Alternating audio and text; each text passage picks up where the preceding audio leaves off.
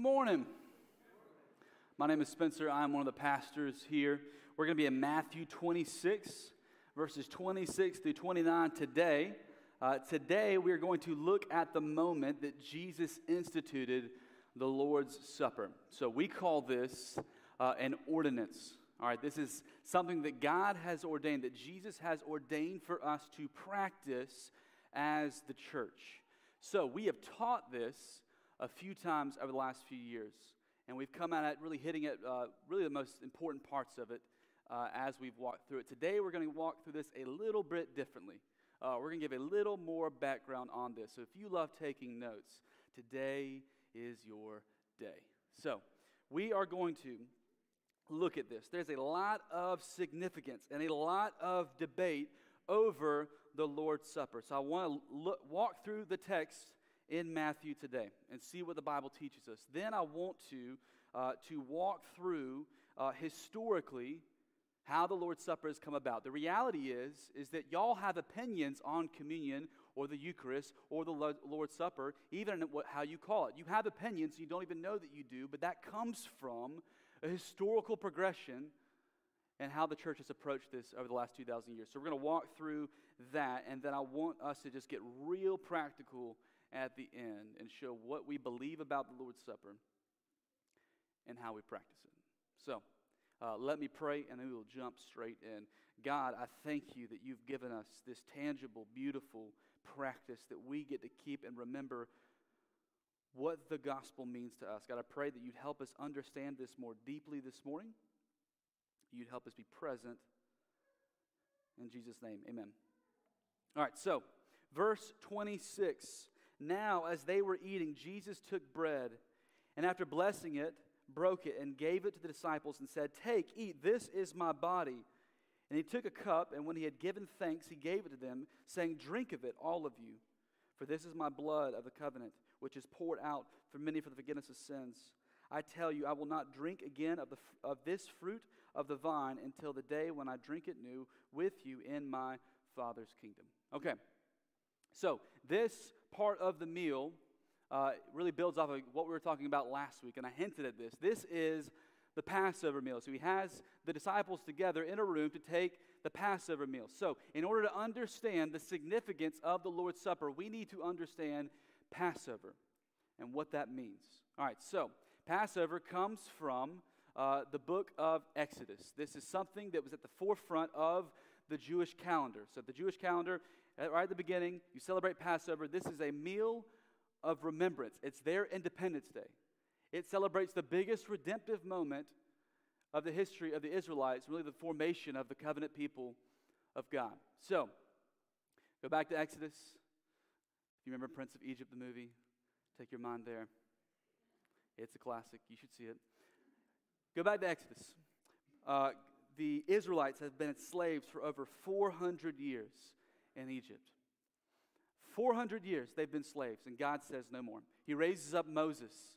He sends Moses to Pharaoh. And Moses goes to Pharaoh and says, "Let my people go." And Pharaoh says, "No." And then one by one, God starts to enact judgment on the land in the form of plagues. So he turns the Nile River into blood, that he sends gnats and locusts and boils and all kinds of things. And at every turn, Pharaoh says, "No, I'm not going to let your people go." Then finally comes the last plague. And Moses comes to him and says, "If you do not let the people go, he will take the firstborn son of every house in the land. He will kill every firstborn son." And Pharaoh says, "No." So God tells Moses to go and tell the people.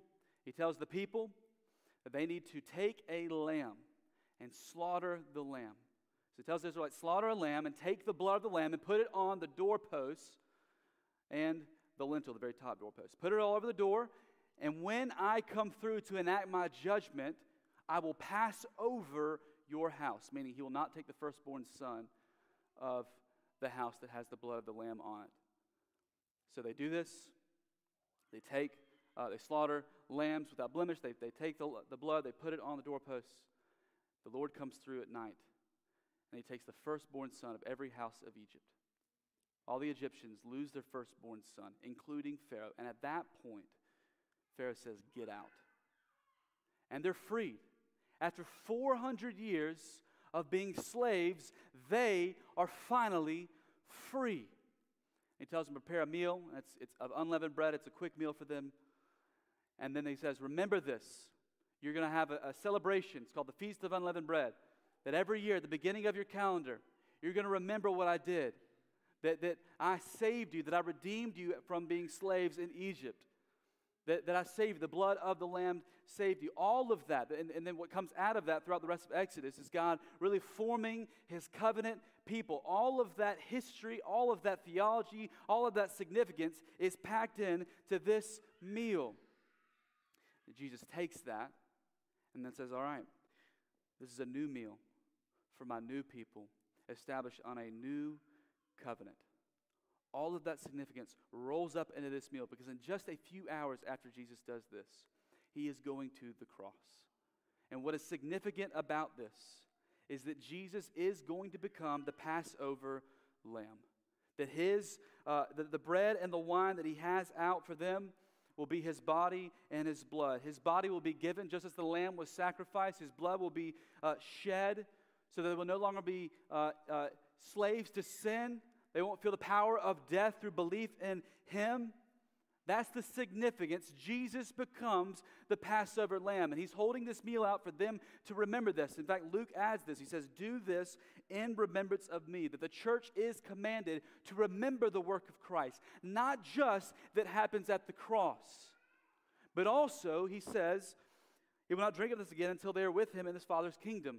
The picture is when all things are made new. This is between the cross and the final wedding feast. When Jesus returns and makes all things new. So this meal, we've taught this before, is a meal of tension for a people in tension between the work of Christ on the cross and His blood that was shed for us so that we'd have faith in Him, and also the day when He comes back and makes all things new. That when we take the Lord's Supper, we remember His death, and we remember that sin will no longer remain, that is what we get to celebrate as the people of God as we take part in the Lord's Supper. It is a practice for us to remember that we live in a kingdom that has come, but has not yet been consummated, has not yet been finished.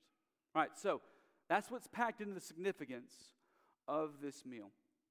And He says, do this in remembrance of me. And the church did this. We see this very early on in the book of Acts. In Acts 2, after Peter preaches the sermon of Pentecost, and 3,000 plus people come to know Jesus and place faith in Jesus, it says, and they devoted themselves to the apostles' teaching and the fellowship, to the breaking of bread and prayers. Now, the breaking of bread is significant. It could just said they're taking part in meals together, but that's not just what's being taught here. The breaking of bread is language for taking part in the Lord's Supper. So we kind of see in the New Testament that they would have had a meal together and they would have taken part in the Lord's Supper. We see it again in Acts 20. In Acts 20, verse 7, it says, on the first day of the week, when we gathered together to break bread. That's not just eating a meal together. That is significant. They gathered together on the first day of the week, which is Sunday. That's why we gather together on Sundays for worship. And they broke bread. They took part in the Lord's Supper. We're going to see a little bit later and walk through 1 Corinthians 11 to see some more biblical how we should practice this, how we should not practice this. But that's how it begins. And then from there, it's really a 2,000-year history of the church developing this and thinking more thoughtfully about it and trying to figure out how to practice it.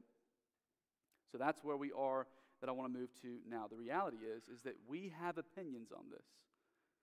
We have opinions on this because history has an impact on the way that we think about the Lord's Supper. So this may seem tedious. If you don't like history, just bear with me for a few moments. But the reason that if you have any church background at all, there's a reason you have an opinion on this. My dad reminds me regularly that I was Christian Lutheran. He's a very proud Lutheran. He says, you're a Christian Lutheran. I said, yes, I know. You've told me 10,000 times. So, I was Christian Lutheran. And the Lutheran church has a different take on this than others. Eventually landed in a Presbyterian church, and I walked through confirmation in a Presbyterian church. So Presbyterians, Methodists, Catholics, they'll go through something called confirmation, that it prepares them, it confirms their faith so that we can take the Lord's Supper. And Presbyterians have a take on this that is different. And then one time I was with a buddy of mine who's Catholic.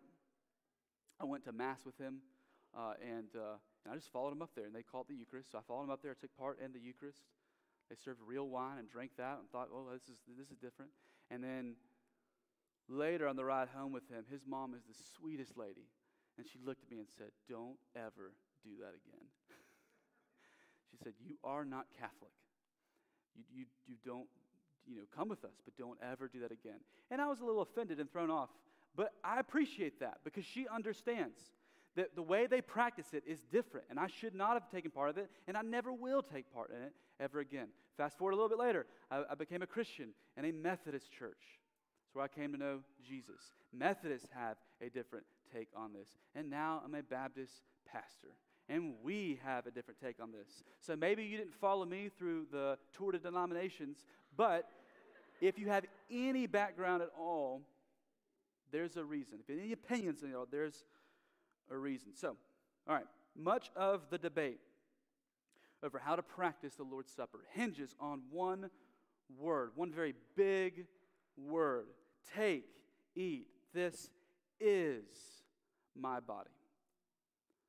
Tens of thousands of pages of thought have been spent on that word is. What does is mean?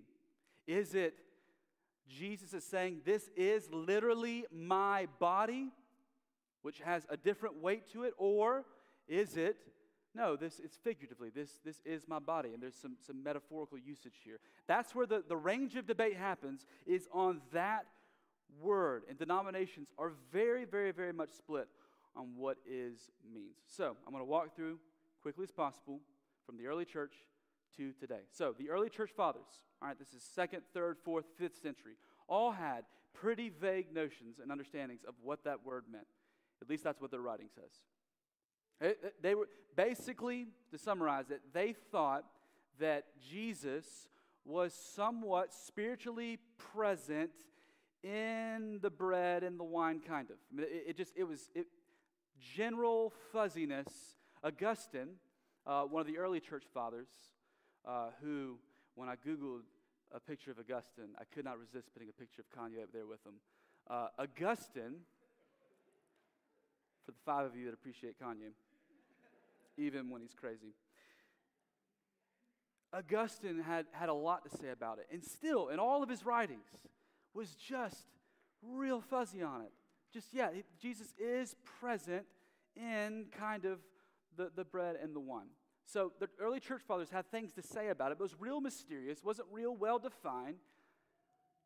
Then fast forward 700 years, the Catholic Church started to develop this further and further and further until you get to 1215, the year 1215.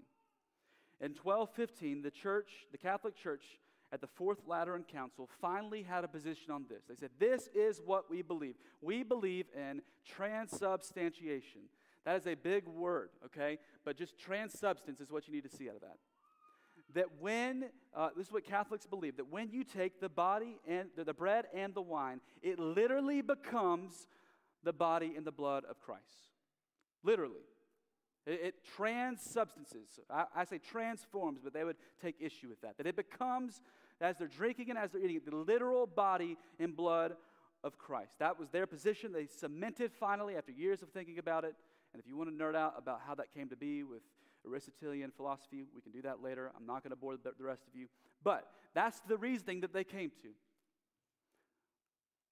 And they got really aggressive about it very quickly. Very quickly. They forced this on the Western Church, this understanding. That if you, as you're handling the bread and the wine, you are getting ready to handle the literal body and blood of Christ. To the point where they stopped giving it, the wine, to lay people because they thought if it got spilled, oh no, we're going to mess this up completely. And it just got crazy. And guess what? Some people did not like this. Some people, you could say, protested this. Some of those protesters were called Protestants. So if you're wondering why we're called Protestants, it's because we were the OG protesters, okay? That is what they began to do. One of them's name was John Wycliffe. John Wycliffe said, the church has lost its mind. This is crazy. The Bible does not teach this. The early church fathers do not agree with this. What are we doing? He taught a lot of things. He's one of the reasons why Bible translation came into being. We have so much to be thankful for from John Wycliffe. And the Catholic Church appreciated him so much that when he died, they unearthed his body and they burned his bones. We had Twitter. They had unearthing and desecrating bodies. That is what they did. They were very mad at his teachings.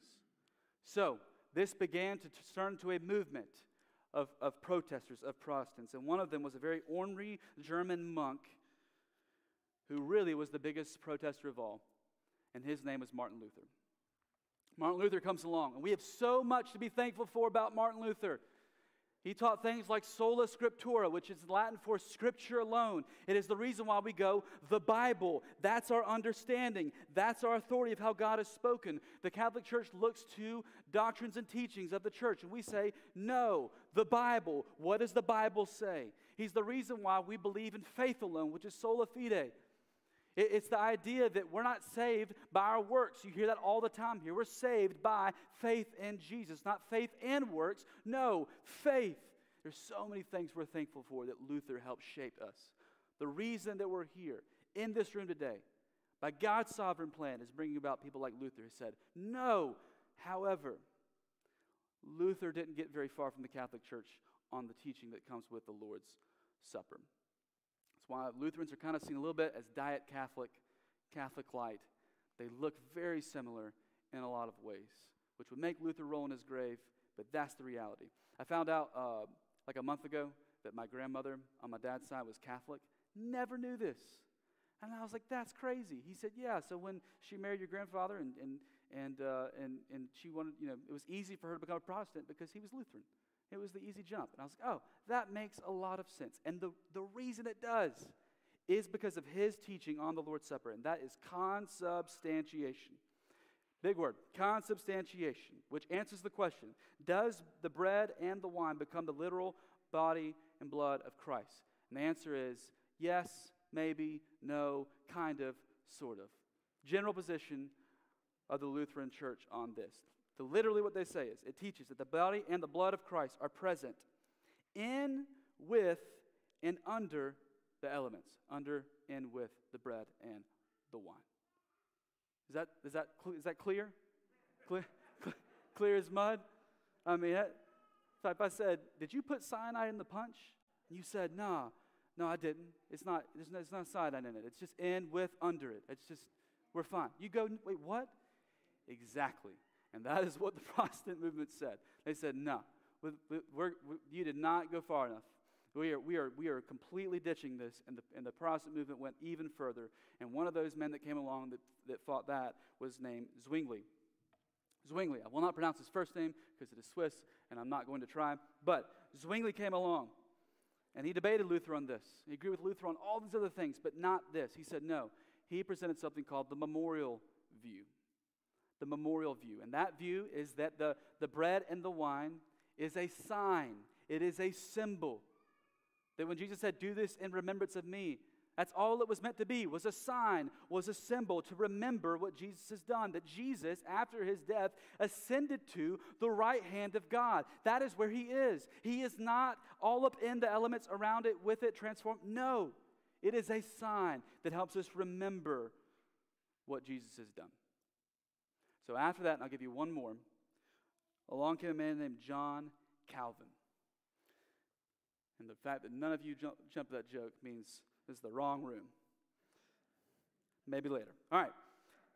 Calvin came along, and he said no. It was kind of a middle ground between Lutherans and Zwingli. He said no. He called the spiritual presence view. All right? The spiritual presence view. This was saying, no, it's not just a sign. It's not just a sign. But also, no, it's not this in, with, around. No, Jesus is present really in a mysterious way. One of my professors summarized the position this way. He said, the bread and the wine are still symbols, but not empty symbols. Although the elements do not become the body and blood of Christ, they are a sign that Christ himself is really present.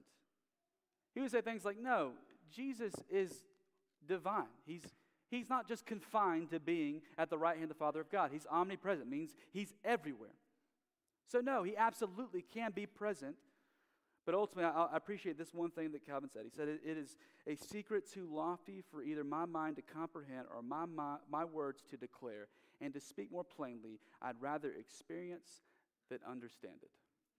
So he just left a lot of mystery. That Jesus is somehow present in it, we just don't know fully. Now, okay, that's a lot of history all at once. And that's a lot of taken all at once. But the reality is that if you're Catholic, or you are Catholic background, or Baptist, or Anglican, or Presbyterian, or Methodist, or any of that background, it flows from that long progression of history. The reason you have opinions on it comes from this.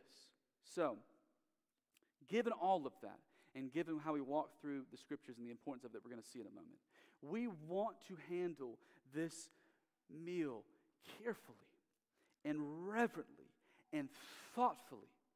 Like we want to understand this. And as good Baptists, our approach is, yes, history is nice. What does the Bible say about this? That's the drum we beat. What does the Bible teach on this? So I wanted to give us just 6 very practical, this is what we as a church, what we believe about the Lord's Supper and how we practice it. Just these are questions that we've gotten over the years, and I just want to be able to walk through this together on how the Bible approaches this. All right, so 6 things that we believe about the Lord's Supper. All right, so in all those positions that I gave, and all the different views on the Lord's Supper and how you believe what it is, we are memorialists. And Jesus is present in the moment. So we as a church, our approach is a little bit in the squishy middle ground between believing what Zwingli taught, which is a classical Baptist position, that it is a sign that helps us remember, but we're not as far as the spiritual presence that Calvin taught either. We're somewhere in the middle. We believe that when Jesus said, "This is my body," he did not mean that literally. You know how we know this? Because he said, "I am the door. I am the vine." And I don't look at doors in our church and go, maybe he's present. We don't do that. It was clearly a metaphor. I mean, Jesus is giving the bread and the wine. Literally, he's detached from it. The experience itself, when he instituted this, he gives it away. He is not saying, "I am literally this bread and this wine." I don't know how you get to that biblically. And we don't believe that. But also, we believe the Holy Spirit is doing something very unique, very mysterious. There's a lot of gravity given to the moment of communion. We believe that Jesus absolutely is present in the moment. I agree with Calvin. We don't think he's just confined to the right hand of the Father of God. He's with us when we're worshiping. He's with us as we're sitting with the authority of God's Word. He's with us as we take the Lord's Supper and remember what he has done for us. So we're in the middle ground between the two, realizing this helps us remember the work of Christ and that he is with us as we take the Lord's Supper. All right, so the next 2 big questions we get is on who can take the Lord's Supper and who can administer it, who can actually give the Lord's Supper. And in order to understand those questions, we have to go to what the Bible teaches on this. And the case study that we get that teaches us how to take the Lord's Supper, how not to take the Lord's Supper, is 1 Corinthians 11. 1 Corinthians 11 gives us that case study of how this went terribly wrong in the church of Corinth. So, 1 Corinthians 11, verse 20. You guys are doing great. I know there's a lot. "When you come together, it is not the Lord's Supper that you eat. For in eating, each one goes ahead with his own meal.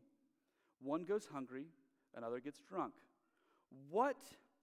Do you not have houses to eat and drink in? Or do you despise the church of God and humiliate those who have nothing? What shall I say to you? Shall I commend you in this? No, I will not." All right, so what is he getting at there? Because we just jumped into a situation. One of the fruits of the gospel is unity. Unity in the body of Christ. It shows up again and again in the New Testament letters.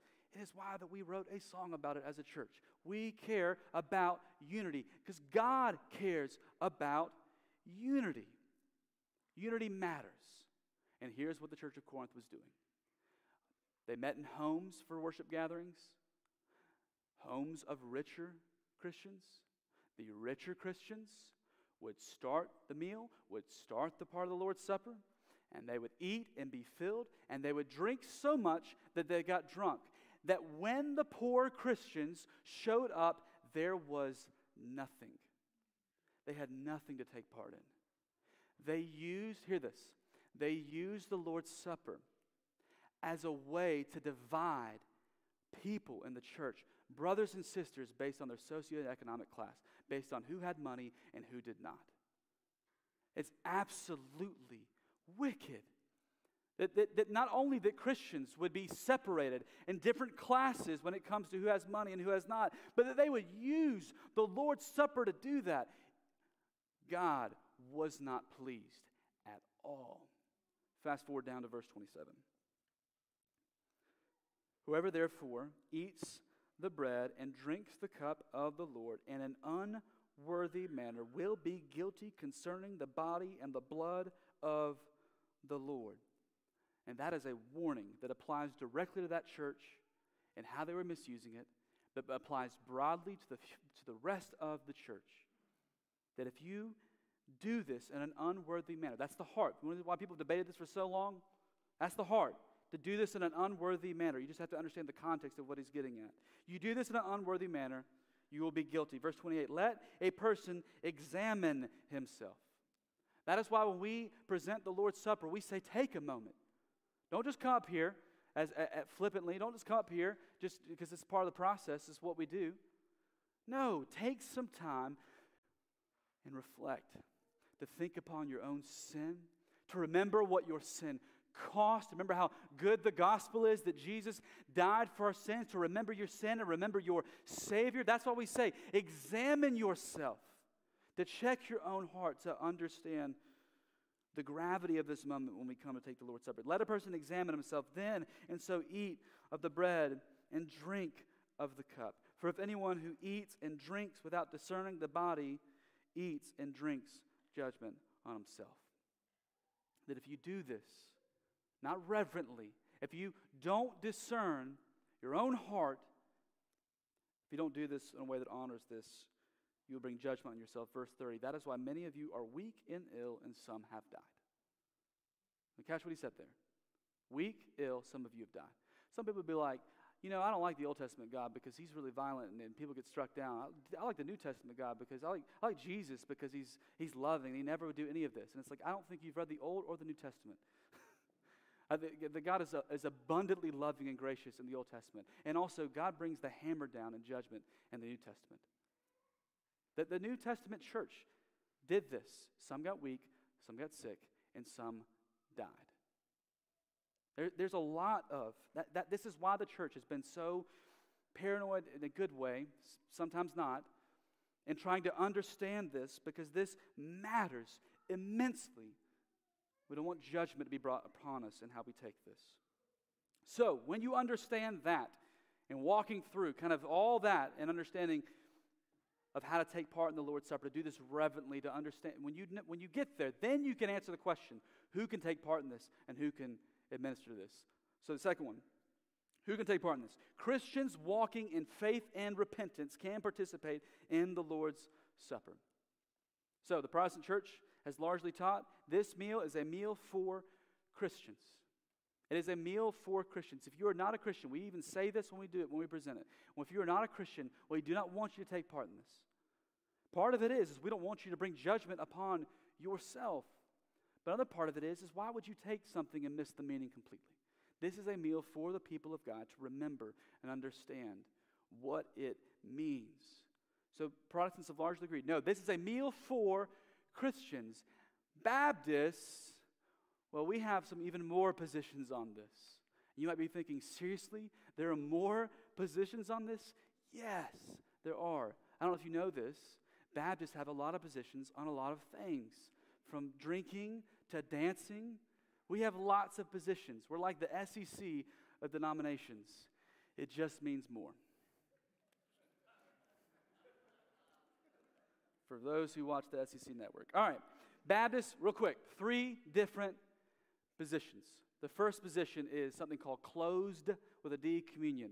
And that idea is that for anyone to come and take part in this Lord's Supper, you have to be a baptized. And when we say baptized, we mean that you must believe in Jesus and then be baptized, which is the position of baptism. That you must be baptized as a believer and be a member of this exact local church. That is closed communion. Nope, that's not us.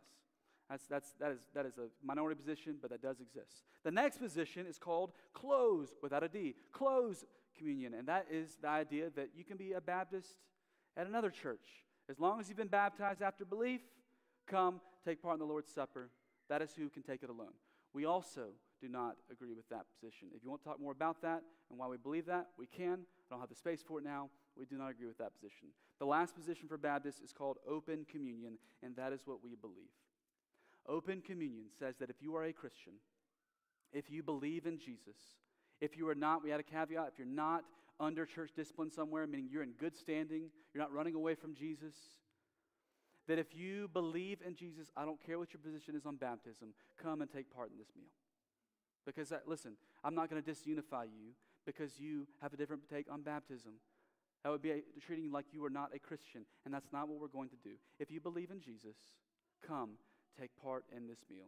And if you want to talk about that later, we can. That is our position as a church. If you're a Christian, come take part. Third, deals with who can administer it. We believe it is wise for pastors and those under our authority to administer the Lord's Supper. So we believe it is wise. I use that word intentionally. Wise. Not mandating this is how things have to be done everywhere. For our church, we believe it's wise. The Catholic Church placed a very heavy emphasis on clergy only. Clergy, the only ones who can handle it, and that makes sense if you understand their theology on it. You're handling the literal body and blood of Christ. So, Protestants have rejected that notion, and there's disagreements on who can actually handle it. Some believe, no, it only has to be a pastor. Others will say, no, it can be a deacon. Others can say, no, whatever 2 or 3 are gathered, it doesn't matter, we can take it. We wouldn't hold to that either. Some believe it can only be done on Sundays as we gather for worship. Others would say, no, it can be done in homes, which is what the early church did. They would have a meal together, because we do see the Lord's Supper was, attached to a fellowship meal event, and they would take the Lord's Supper. Here's what we believe. We believe that the normal pattern of how we practice the Lord's Supper is us as pastors presenting the Lord's Supper and then us taking this together. But we also believe it is very special, and y'all, it is very good when this happens occasionally in our groups. That we authorize our group leaders. Our group leaders are deacons. That we trust them to correctly handle the Lord's Supper. There's a lot of beautiful gospel forgiveness and repenting of sin after a fellowship meal together when it happens in the home. So we authorize our community group leaders who are deacons, yes, on occasion, do this in your home. But the normative pattern is us coming together and presenting this because we want to make sure that we are doing this in a way that honors and gives reverence to that. And if you want to talk more about that later, also I'll be around to talk about that as well. All right, the next question is, how often do we do it? That's the fourth thing we'll get into. We believe in regular observance of the Lord's Supper. We believe in regular, and I would add almost weekly observance of the Lord's Supper. Now, there are a lot of churches, lots of churches, even lots of Baptist churches that do it quarterly. And some of the heart behind that is everything we just talked about and revering it in a way that we wouldn't want to do it so often that we would lose the value and the meaning. So if you do it too much, then you'll miss out on all that it's supposed to mean. It'll just be this ritual that you go through. And I understand that critique. But we look at passages like 1 Corinthians 11 when it says, when you come together, which gives this is happening regularly. We look at the book of Acts where it seems they came together regularly.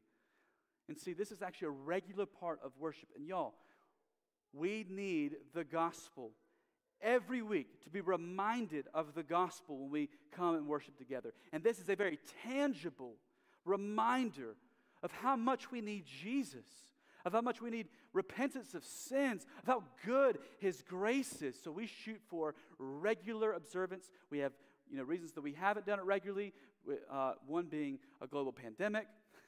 We haven't done it in a year, actually like a year, maybe I think this week or next week, because we just said, no, it's not wise for us in this period of time to be doing this. But as the pandemic is waning, we're going to be starting to bring this back in around a monthly-ish over the coming months. We'll be doing this until we get back to regular, weekly doing this. And then other times we'll have prayer instead of this. Sometimes we'll do baptism instead of this. But we want to regularly come and take part in the Lord's Supper together. All right, 2 more, you guys. Should it be juice or should it be wine? That's a question we get sometimes.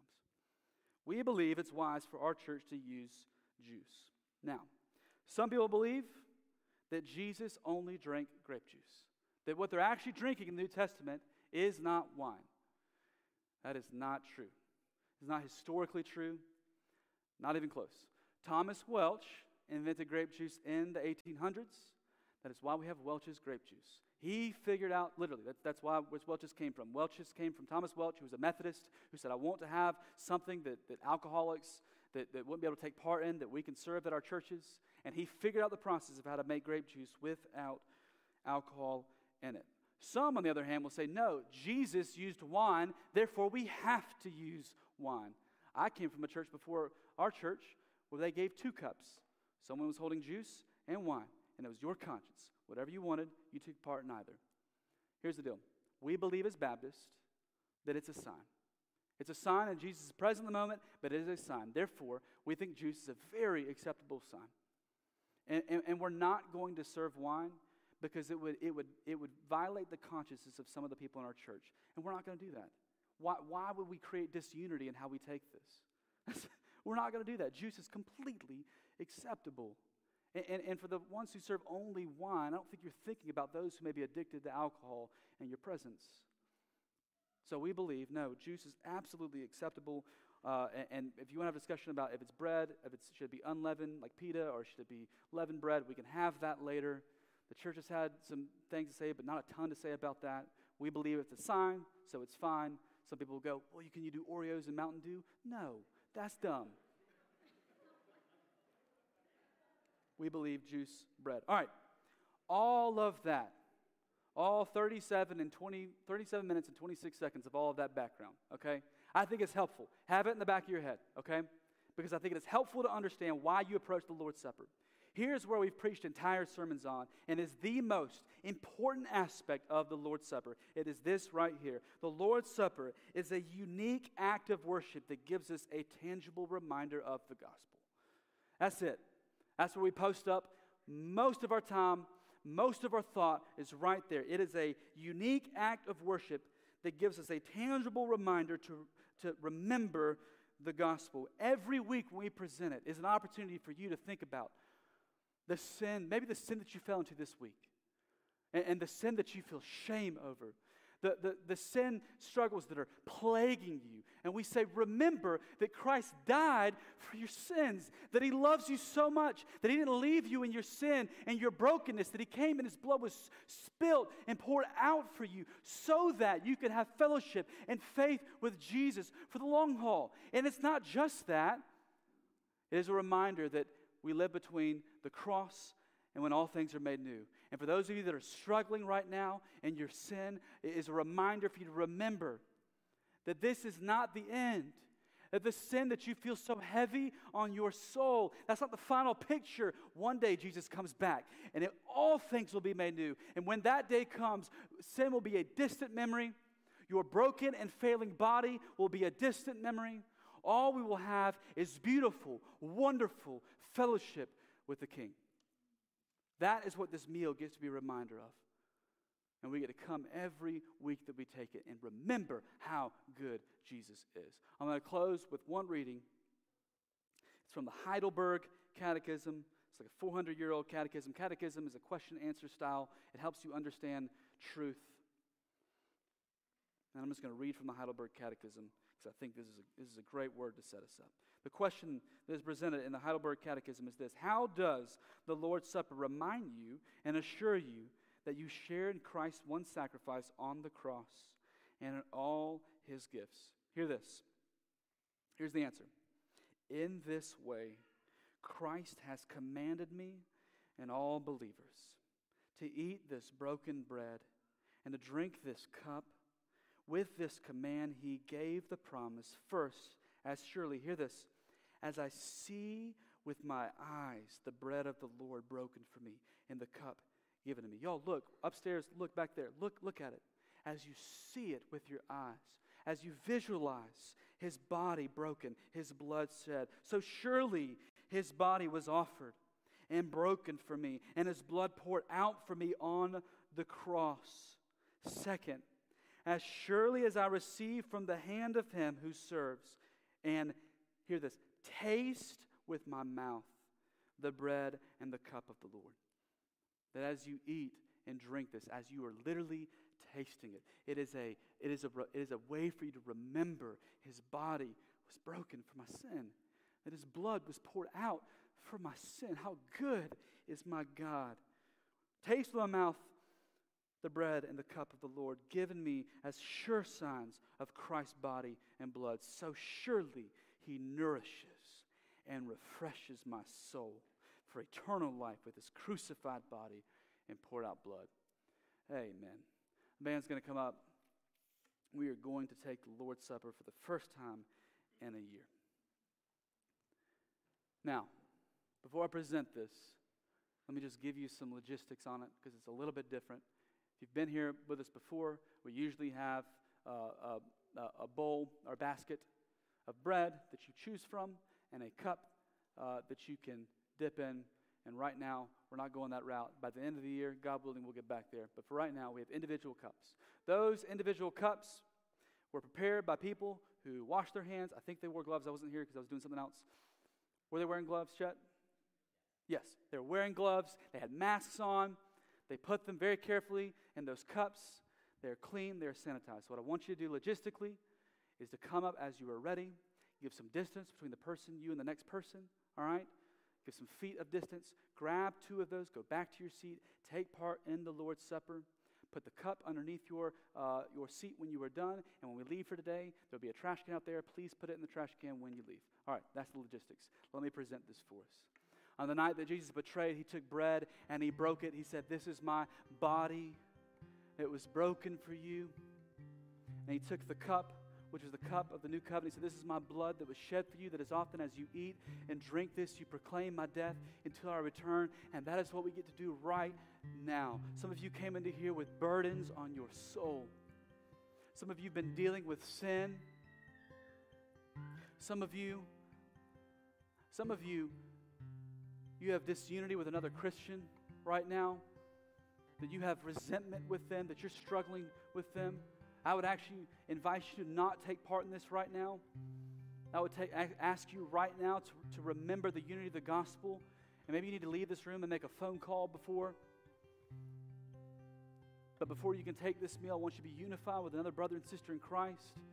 But Christian, come joyfully to the table and remember that Jesus died for our sins. And how good is it that by grace we've been saved through faith. That we don't have to earn his favor, but this reminds us of how good he is towards us. If you are not a Christian, please do not take part in this meal.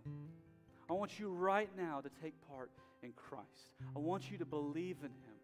I want you to understand that the God of the universe loves you so much that he gave his life for you. So believe in him. For those of you Christians, come forward. There are tables in the back as well. And for those in the balcony, there's tables up there. Take part in the Lord's Supper. Remember how good our Savior is. Let me pray. God, I pray that you would help us see, help us taste and see right now that you are good. That your steadfast love was shown so beautifully on the cross for our sins. That we come in repentance, that right now we'd sit in a moment of reflection, that we'd come to the table. God, I pray that you would help us understand this and the gravity of this moment, that you be with us. God, I pray if there's anyone here that has not trusted in you,